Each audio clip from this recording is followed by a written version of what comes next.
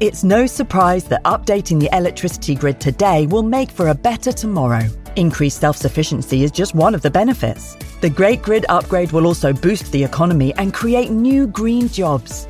And best of all, you can continue doing the things you love, like watching the latest epic nature documentary or listening to this podcast while caring for the planet too. Find out more at nationalgrid.com. At Evernorth Health Services, we believe costs shouldn't get in the way of life-changing care, and we're doing everything in our power to make it possible. Behavioral health solutions that also keep your projections at their best? It's possible. Pharmacy benefits that benefit your bottom line? It's possible. Complex specialty care that cares about your ROI? It's possible. Because we're already doing it. All while saving businesses billions. That's Wonder made possible. Learn more at evernorth.com/wonder. At IKEA, your dream home is a blue bag away. No matter the size of your space or budget, we've got everything you need to turn your dreams into reality. And now with new lower prices on hundreds of our most popular products, bringing the dream home is even easier. Like the gray Strandom wing chair was $369, now $299. And the IKEA Plus 365 9-piece cookware set was $129.99, now $89.99. And hundreds more. Shop new lower prices at IKEA-USA.com today. As a plant-based cheese company, Daiya has never talked about beef in an ad before because someone somewhere once had a beef with saying beef and plant-based together. So putting a slice of Daiya cheese on a beef burger, not okay. Well, our delicious melty cheese has a beef with your beef about beef because any step towards plant-forward eating is a step in the right direction. Daiya, 100% plant-based, even if you're not. Now made with Daiya Oat Cream Blend.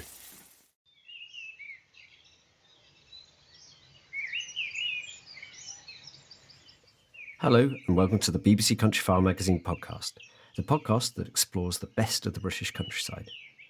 This episode, we return to the Timber Festival at the National Forest in Leicestershire to meet Lisa Fenton. She's a bushcraft specialist who was trained by Ray Mears and is an expert in foraging and tracking. Our own Eleanor Rosamond Barraclough joined Lisa for a walk and talk in the forest and to get a fox's eye view of the world and also learn some essential survival skills. It's about lunchtime. The glades are starting to fill with the smells of some pretty amazing foods, lots of spices and donuts and all the rest of it. But with me is Dr. Lisa Fenton, who I think would be able to survive quite happily without the food stalls, wouldn't you, Lisa? So, of course, yes. In the right season. So tell me, I mean, all I can see right now, we're walking, through this beautiful, incredibly sunny glade in the National Forest. I can see a few wild cherries from the trees. I mean... Yeah, although I wouldn't eat those cherries because they're a sort of ornamental cherry called bird so cherry. That's sort of like runny tummy sort of cherry situation. Yeah, they're poisonous. However, I walked up here yesterday doing a tracking exercise with people, and one of the first things I said was, those fruits everything else will be eating those at the moment because there's not much else around us in terms of fruits. Very soon, we've just walked past some fox scat that's full of cherry pips, and there was some bird scat over here that was full of cherry pips. So lots of other animals are eating that, and by using observation skills and tracking knowledge, we can see what's eating what, and just get to know our environment a little bit more intimately. So tell me a little bit, when we're walking here, when I'm walking through the forest, I can see how beautiful and green it is, and this lovely breeze is just starting to play over the top of the hill.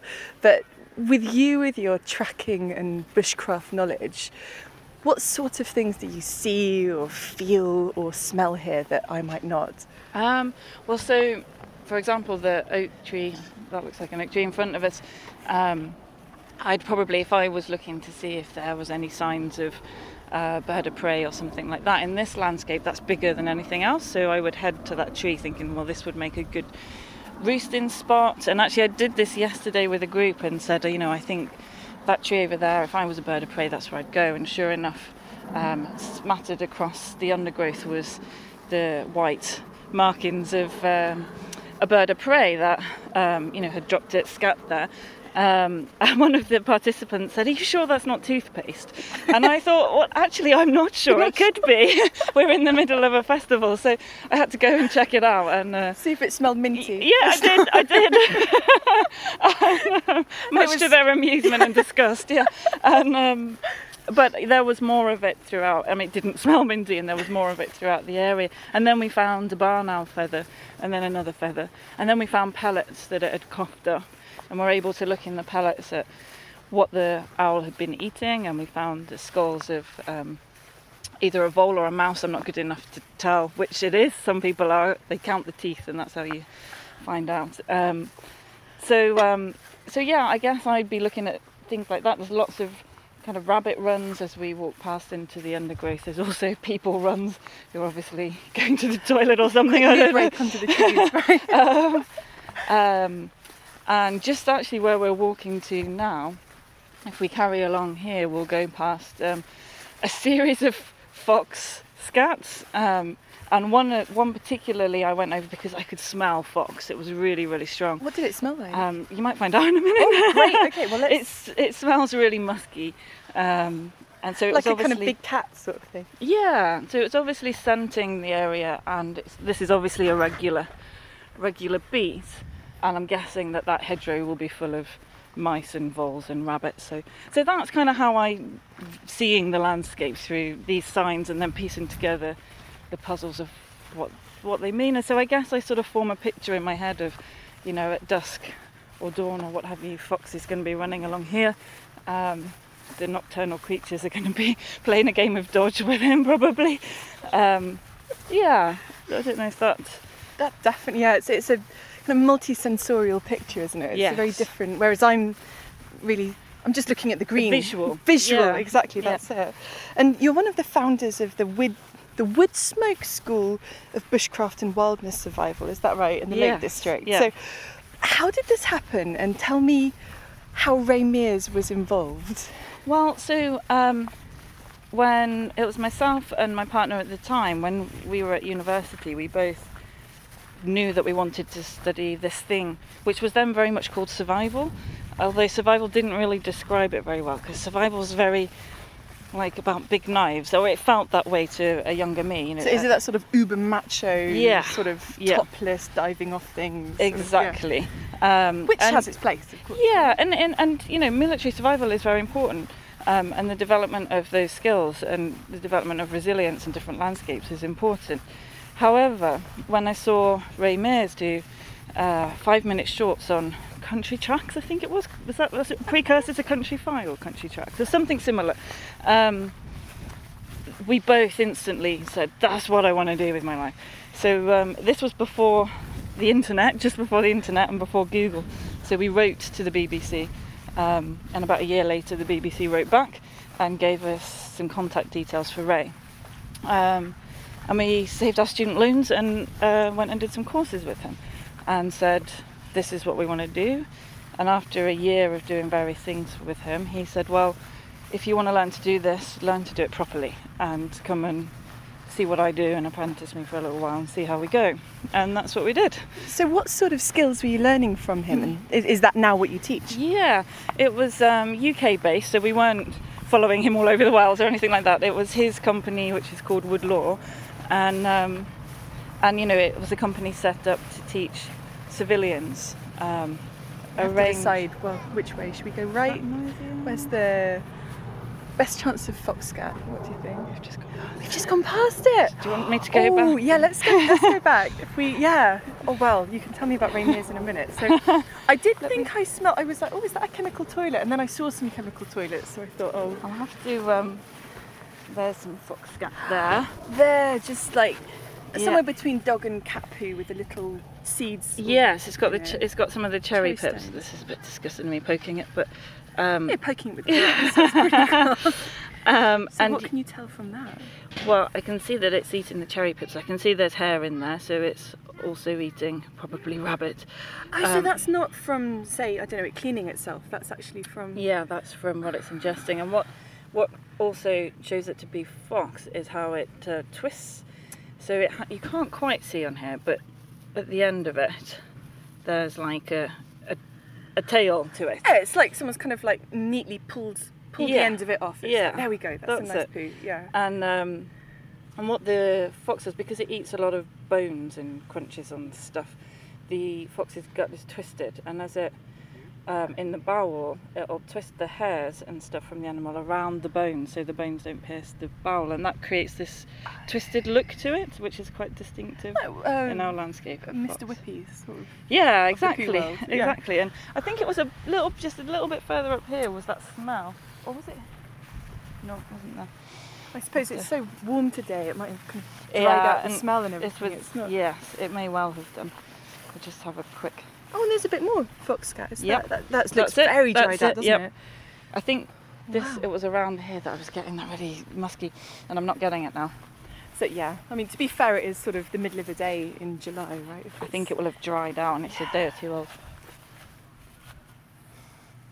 Wow. No, I think that's gone. So as we walk around, tell me more about what were you learning then? Yes, so we basically were learning the fundamental skills, things like knife use, botanical uses for medicines, for what we can eat, what we can apply, all sorts of things, fungi, there's a whole array of uses, from fungi that you can use to sharpen your knife on, fungi you can use as plasters in an emergency. You can use a plaster? How would you use one as plaster? Yeah, and how would you know what sort to use? Well, you need to know what sort, and there's a fungi that's a bracket fungus that is also often called razor strop fungus, and when you cut a section of that, it's absorbent and spongy like an elastoplast, and it has some antimicrobial or antibacterial properties, and a lot of things in nature do. You could use the resin from pine or fir similarly over something was once used over burns, which protects it from bacteria in the air and infection and so on. There's a lot of medicines out there that you can use as bush medicine. It's also, of course, something not to play with. If you're getting into herbalism type approaches. You don't want to be dabbing any old mushroom on you. That could go very badly wrong. Yes. And it's the same with a lot of these skills. They're not survival skills, and so much as you really need quite a body of knowledge, and that gets built up over time. The way you view the landscape changes over time, and it stops becoming all green, and it starts firstly differentiating, and then everything has a possibility, a potential, and in that potential and possibility there's a relationship between you and all these different characters in the landscape. So that must be, I don't know, a very different approach, because you didn't grow up surrounded by green. You grew up in North London, didn't you? Yeah, so I grew up in the North London, sort of Hertfordshire and Essex borders, where they all kind of meet, and in a urban environment. But yeah, I still struggle to answer how I went from there to here, but other than I just wanted to understand how we could live outside of that urban environment and live in nature, and that's so far been a lifetime journey. Do you think there's something, quite psychologically powerful about being out in a more, I don't just want to say natural world, because humans are creatures of nature just like everything else, but away from the urban jungle, so to speak? What effect does that have on you mentally as an animal? I think it is really empowering, and it shows that we have the potential, our senses particularly have potential far beyond what we would think in a day-to-day environment. I often cite an example of when I was in America doing a sort of survival course where we went into landscape for 2 weeks with just one layer of clothing, and that was it, not even a knife. And I taught myself to tickle trout. And that's you put your hand in the water. Yeah, and you pretend your hands are like rushes until the fish, you kind of find the fish and you brush on them, and then you pretend your fingers are like rushes, and eventually you can grab them. And that was for me a really powerful moment, because I was able to provide for myself and others without any technology at all. And I think I absolutely, totally agree, and I think it's really important we remember that we are natural beings, we're part of nature, and therefore, by extension, urban environments, it's contentious to call them unnatural environments. And I think the integration of these things are important. And even now we're here, but you can hear this plane flying overhead. You can never escape modern technological life, can you? And equally, in an urban environment, you can never really escape the natural world. You know, weather comes crashing in, and suddenly you have extreme weather events or flooding or what have you. And it doesn't matter if you're in a city; you're not necessarily protected from that. The stars are still there. You know, it's. I think it's. There goes a bike and a dog, having a lovely time. So I think it's really important to try to move beyond that separation and try to integrate it and look at actually more about the point you were coming to about how we can feel like more natural beings, whatever environment you're in. And the bushcraft stuff, it absolutely did have an effect on empowering me in terms of my own place in the natural world and self-sufficiency to some extent without romanticising it. And I think that's possible in an urban environment too, because there's lots of plants and things. Lots of people used to come and do courses and they would, in the early days, they'd come with a big knife and I want to make fire. And by the end of a week, they'd go away saying, I want to learn botany and I want to learn about tracking.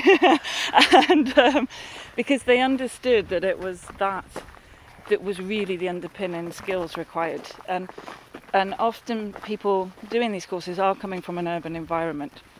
And the emails we used to get afterwards were commonly saying, I now can walk down my street in London and I know what all the trees are and I know what I can use them for. And I think that's actually the important part of this. So it's not just like us now. I mean, we're getting further and further off the beaten track. The grass is getting, knee high, certainly beneath us. And I don't know, there's more and more oak trees and brambles springing up. But I mean, even then, on the other side, we have evidence of an awful lot of man-made.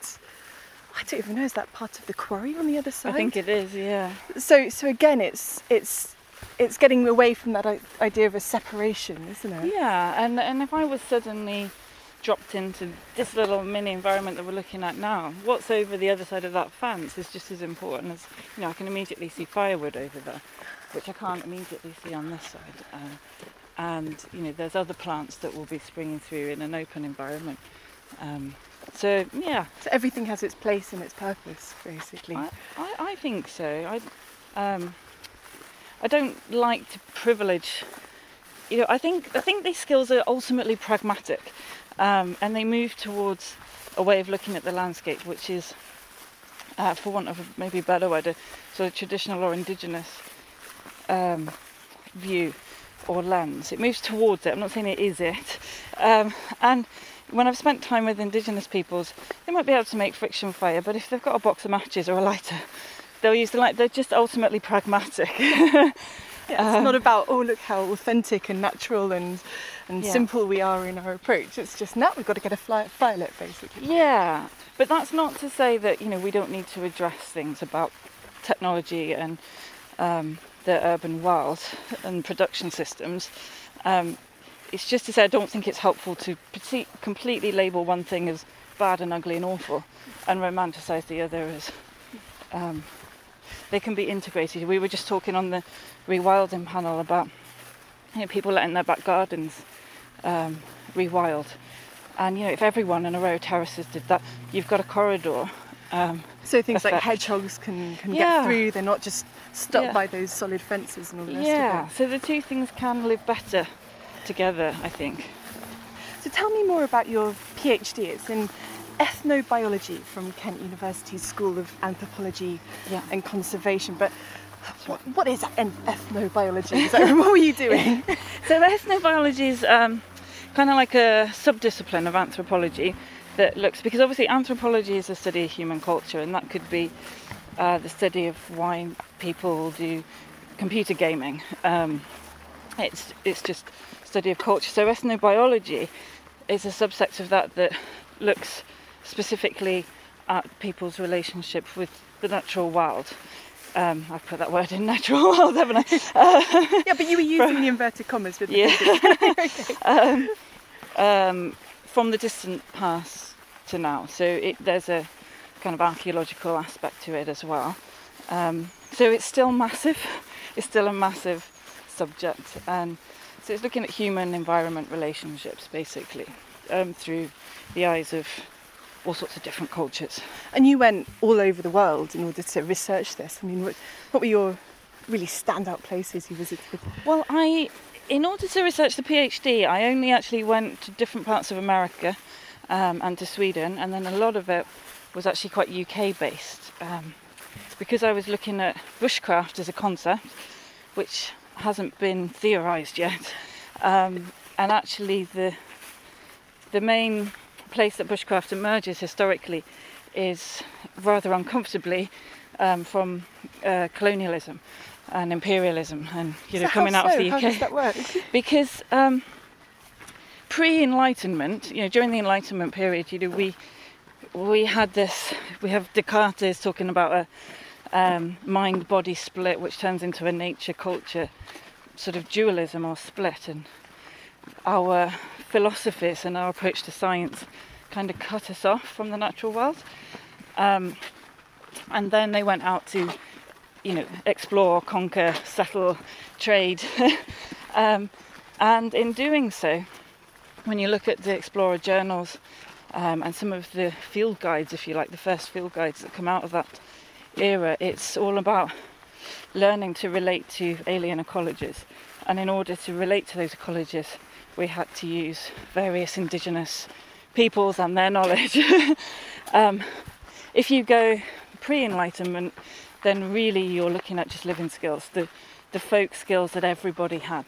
Just to survive, yes, day to day. Just day-to-day living. So in a sense bushcraft is a modern concept, and in the contemporary world it's sort of shifted again into perhaps an educational concept, a potential tool to help people reconnect with their landscape in but doing the inverted commas, in a more indigenous way. But this also might then explain your point about this started off as like survivalist, quite manly. It's that idea of conquering nature. Yeah. Oh, and there we go. Look at what's that big bird of prey that's just flying overhead? Is that a buzzard? Or? I think that's a buzzard, yeah. It's got a big chunk. It's coming quite low. It has, yeah. Wow. They I think it's this time of year they molt their which could feathers. explain why half the feathers on one of the wings is missing. It is. I mean, we're getting further and further into. In fact, we're just about to hit another wood, aren't we? A chestnut wood, or is that? So, but yeah, I mean, this doesn't feel like the sort of landscape that you would try and conquer. It's something you live with, you manage. Yes. I mean, there's a difference there, isn't there? Yeah, there's a fundamentally different approach to. Oh, I just decided we're just trying to. There's a big private property sign, but it's okay. That's behind that fence. So talk about managing and controlling. So there's a fundamental divide in the approach between survivalism and bushcraft, and survivalism is born out of a fear of the natural environment, a fear of being overwhelmed by it somehow. I've got a kill site down there. Oh, there we go. Lots of little feathers. Yeah. So what do you think's as we're passing it? What's been? I'd have to have another look. Just lots of pathetic, tiny little bird feathers. They are, aren't they? Oh dear. It looks like it's been killed by a bird of prey, and maybe that buzzard that went over us. Gosh. And then I've just seen a load of foxscat back there as well. So it's amazing how quickly you start to tune into it. I'm sure this will be a regular beat. Yeah. Yeah. Well, that's the thing, and this shift, this transformation in people does happen quite quickly. When they first come on a course and they're stumbling around the woods because they're still walking like they're on pavement. But by day 2 or 3, there's an obvious shift, and by the end of a week, there can be really quite a profound transformation in people, which I guess is what's driven me to study this further and further.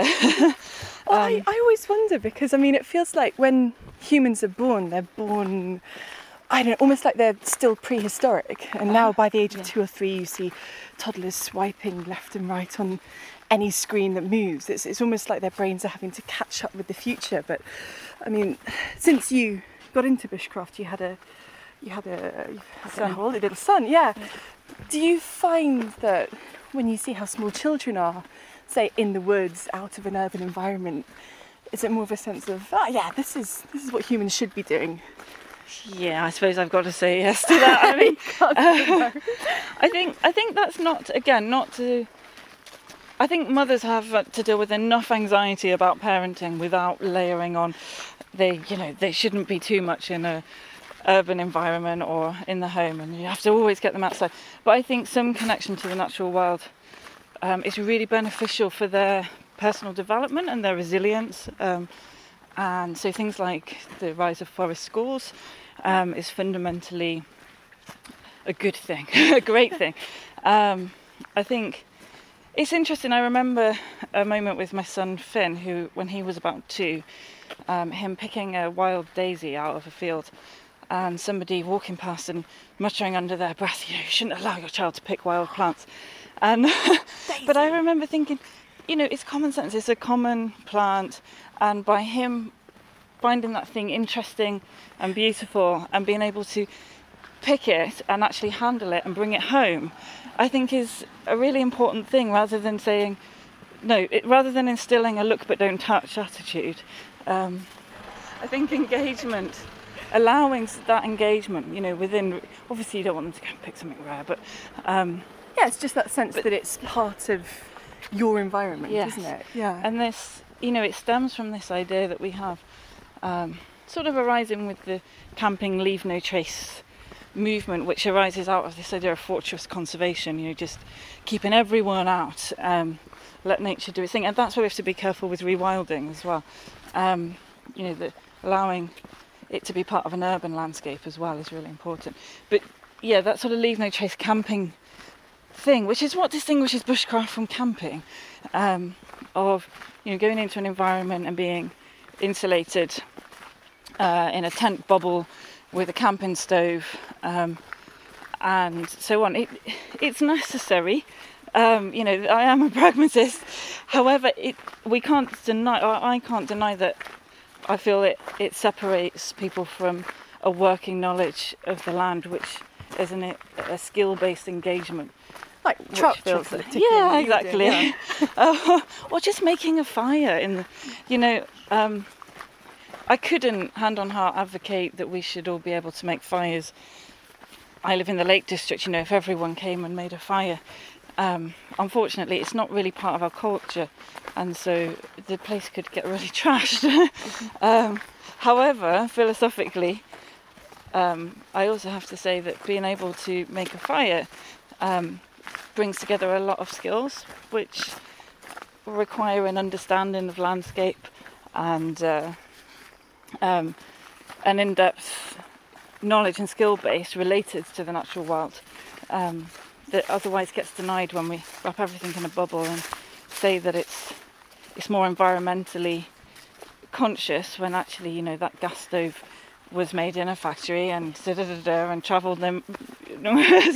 So there's a discussion there, I suppose, and always a balance to be had. But so what about a landscape like this? I mean, we've got, obviously we're in a forest environment, which means we've got a lot of trees, some very mature, some young oaks and birches. I can see limes in full flower because it's July, and then we've got the open green of the nettles and the dock and the different grasses. I mean, what sort of bushcraft would be useful for you to teach me in a place like this? If we're out here, right next to us, we've got all these nettles, which at this time of year are perfect for learning how to make string cordage from. Oh, so how can you make string from nettles? Yeah, you can. I'll just do it quickly. You can.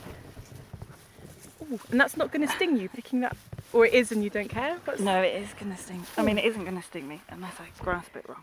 So you're just stripping the leaves away really quickly? What I'm doing is crushing the little things. The bits that have the sting in them, and instead of going right at right angles, and kind of sweeping up, and that just pushes them flat and crushes them and disarms them essentially. So you haven't been stung at all? I did get stung just once there when I went down. When you went for yeah. it, but yeah. Okay, so now you've got this lovely, what's that? I don't know. How long is that? Like the length from your finger to your elbow or something? It's quite short compared to what I would have normally picked. I'd go for one of the longer ones. And then I'm just going to put my fingernail in the stem and flatten it out, open it up, because the fibres I want are on the outside, and I want to get rid of this pithy centre. So that green stringy bit, that's not actually very useful at all. Not in the middle, no. You're just left with that lovely purple outside. Yeah. We'll get there in a minute. Trying to be quite This is impressive. And this just teaches a basic principle that you can apply to all sorts of fibres in this landscape and other landscapes. So it's just again about noticing what's possible in your environment. So now I've flattened it, I'm just going to try and snap that centre out. So all those fibres that are running up the centre, you're just stripping them away with your nail. Yeah. See, I would look at a stinging nettle, I'd just think, right, that's something to be avoided. Yeah. But no. Oops. Well, they used during wartime, because it's part of the hemp family. It's not coming out very easily, actually. Sometimes it just kind of snaps, but without a knife to kind of scrape it out. But you are just being left with these bigger, sort of longer structures, isn't it? Yes. That's holding the nettle together. So it's those fibres on the outside that I'd be after, and then you need to dry them out, ideally, if you're really going to use it for string. So on a day like today, you'd put them over the fence post there, and in an hour they'd be dry. And then you twist them into. And then you twist the fibres all together. And that's string. And then you can just use that for whatever you need it for. Whatever you need it for. Again, there's this sort of macho thing about knives and hunting, but actually, if you can make string, you can make fishing line, you can make snares, you can. So forget the knives. You can. It's these little techniques that actually work, and then you. And you're just having twisted it. You're then twisting both halves into each other, so it's double, as it were. I haven't properly got rid of the pith, so this would be pretty rubbish in actuality. I'm just trying to quickly give you the principle. That is amazing. But this can be really, really fun. I mean, you can make clothes out of. You can spin it out. You can spin nettles. Yeah. See, because I look at this and I would look at the longer grasses and I would think, well, that's the thing that's going to be nearest to a piece of string. I'll just take that and try and use it. But that's nowhere near. No, it's the nettle. That is amazing. Yeah. Gosh. So it's all around us. We've got a big thistle there, which the roots of thistle have got a lot of carbohydrate, a lot of energy in them. You can just toast them on the fire. Eat them. You can just eat you take off the outer rind and you can eat the centre. It's almost like an artichoke or something. Yeah, exactly. And actually the top, when it forms a big flower, if you kind of pull the flower off of it, there's a little button in there which is a bit like artichoke. Yeah, you can eat that. Yes. Yeah. Gosh. So, I mean, are all these things reliant on being able to create fire, or are there things that you can just eat here now? Yeah. I mean, nettles, you can just pinch. I'm not going to. You can pinch. My son does this quite a lot. Just pinch the top off and eat. You can just pinch, and it doesn't sting you too badly. You've got to know how to eat it properly. You've got to chomp down on it pretty quick. That's why I don't like doing it, but my son does it. You've got a brave kid. And what else could you eat without cooking? Because cooking does often get rid of toxins and make things more. Well, let's stick to cooking palatable. then. What as we're walking, let's continue down this lovely grassy path. That's not. I thought that was horse chestnut. That's the bird cherry, isn't it? No, that's a horse. It is a horse chestnut, I think. My It's my the vision's light. getting a bit rubbish. No, we've got the sun directly. So horse chestnut has a chemical in it called esquilin, and it's concentrated in the actual horse chestnuts. The actual, the kind of spiky balls you get forming. But when you open those up, and there's the conkers. Conkers. I'm getting there. Conkers. It's been a long day. In the conkers, and this chemical esquilin is used in other parts of the world with other species that also have it for fish poison. So you crush it up, you put it into a fairly still area that's got fish in it, and it deoxygenates the water and the fish rise to the top.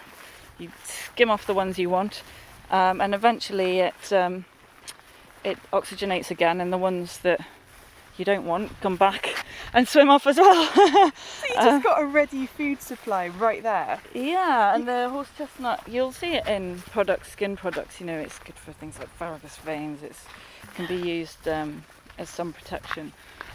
So there's lots of stuff around. Brambles, the common bramble we're walking past. That's another.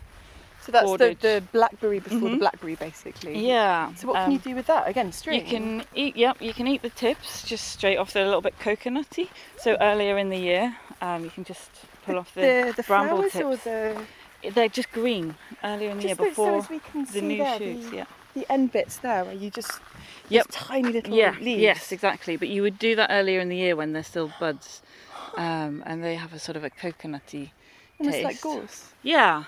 And the stems can be used for string. It's similar to that. You want the outer fibre, so you've got to get the thorns off.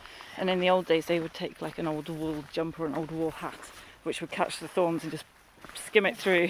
And then you can just cut to the chase, as it were. Yeah, or you can do that and then weave a basket or a fish trap or whatever you want with the stuff. The nettles, there's lots more you can do with them as well. So each plant has a lot of different uses depending on the time of year, which part of it you want to use, and what other resources you have. How far did these skills then go back historically? I mean, where are we drawing this information from as we step over another fox gap? But you're seeing them everywhere now. Well, I mean, I guess it was sort of what we call folk knowledge, which is another way of saying indigenous knowledge, really. And at one time it was everybody's knowledge. It was the folk, it was peasant knowledge. And I suppose once we started the clearances so that the commons disappeared, and people were sort of pushed into the industrial centres in order to make a living because they could no longer use the commons, the knowledge started to die away. And in a way, the colonial processes that we've visited upon other cultures, we actually did it to ourselves first. You know, we separated the common people, the folk people, from the land that they knew how to use in order to support their livelihoods. So then, I mean, are there skills that we have to look to other countries to get? You mentioned Sweden earlier. Tell me more about what you found in Sweden. Yeah, so and I suppose this was a process that it felt like for a long time, you know, Ray was doing reasonably, I'm sure he wasn't the only person doing this, but it felt like from my perspective was doing almost single-handedly, was looking at these different cultures and saying, well, you have a plant that's in the same plant family, seems to have similar structures, and you're using that for string there, so you know that was probably used in this landscape for string. Or fire by friction, you know, you're using that technique, would that technique work here? So there's a lot of experimenting going on, and there still is.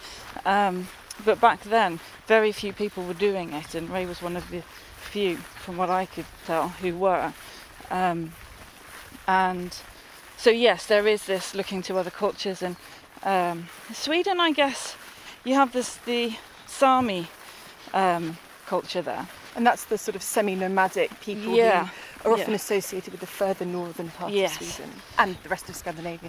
But you also have still quite a strong folk tradition in Sweden, and really, I suppose we took a lot of, in UK bushcraft sense, we took a lot of the Swedish craft skills and the way that they use knives, the way they use axes, the way they look at the environment in terms of green woodworking. So instead of saying, right, we're going to cut this oak, season it, and then mill it into chair legs and chairs and what have you, they would go and look at the green tree and say, oh, that limb, you know, that would make a perfect shape for the stool I want to make, or the perfect shape for a spoon or a ladle.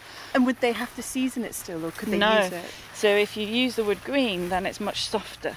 So they would be looking for the shape in the environment and then carving it green and then seasoning it.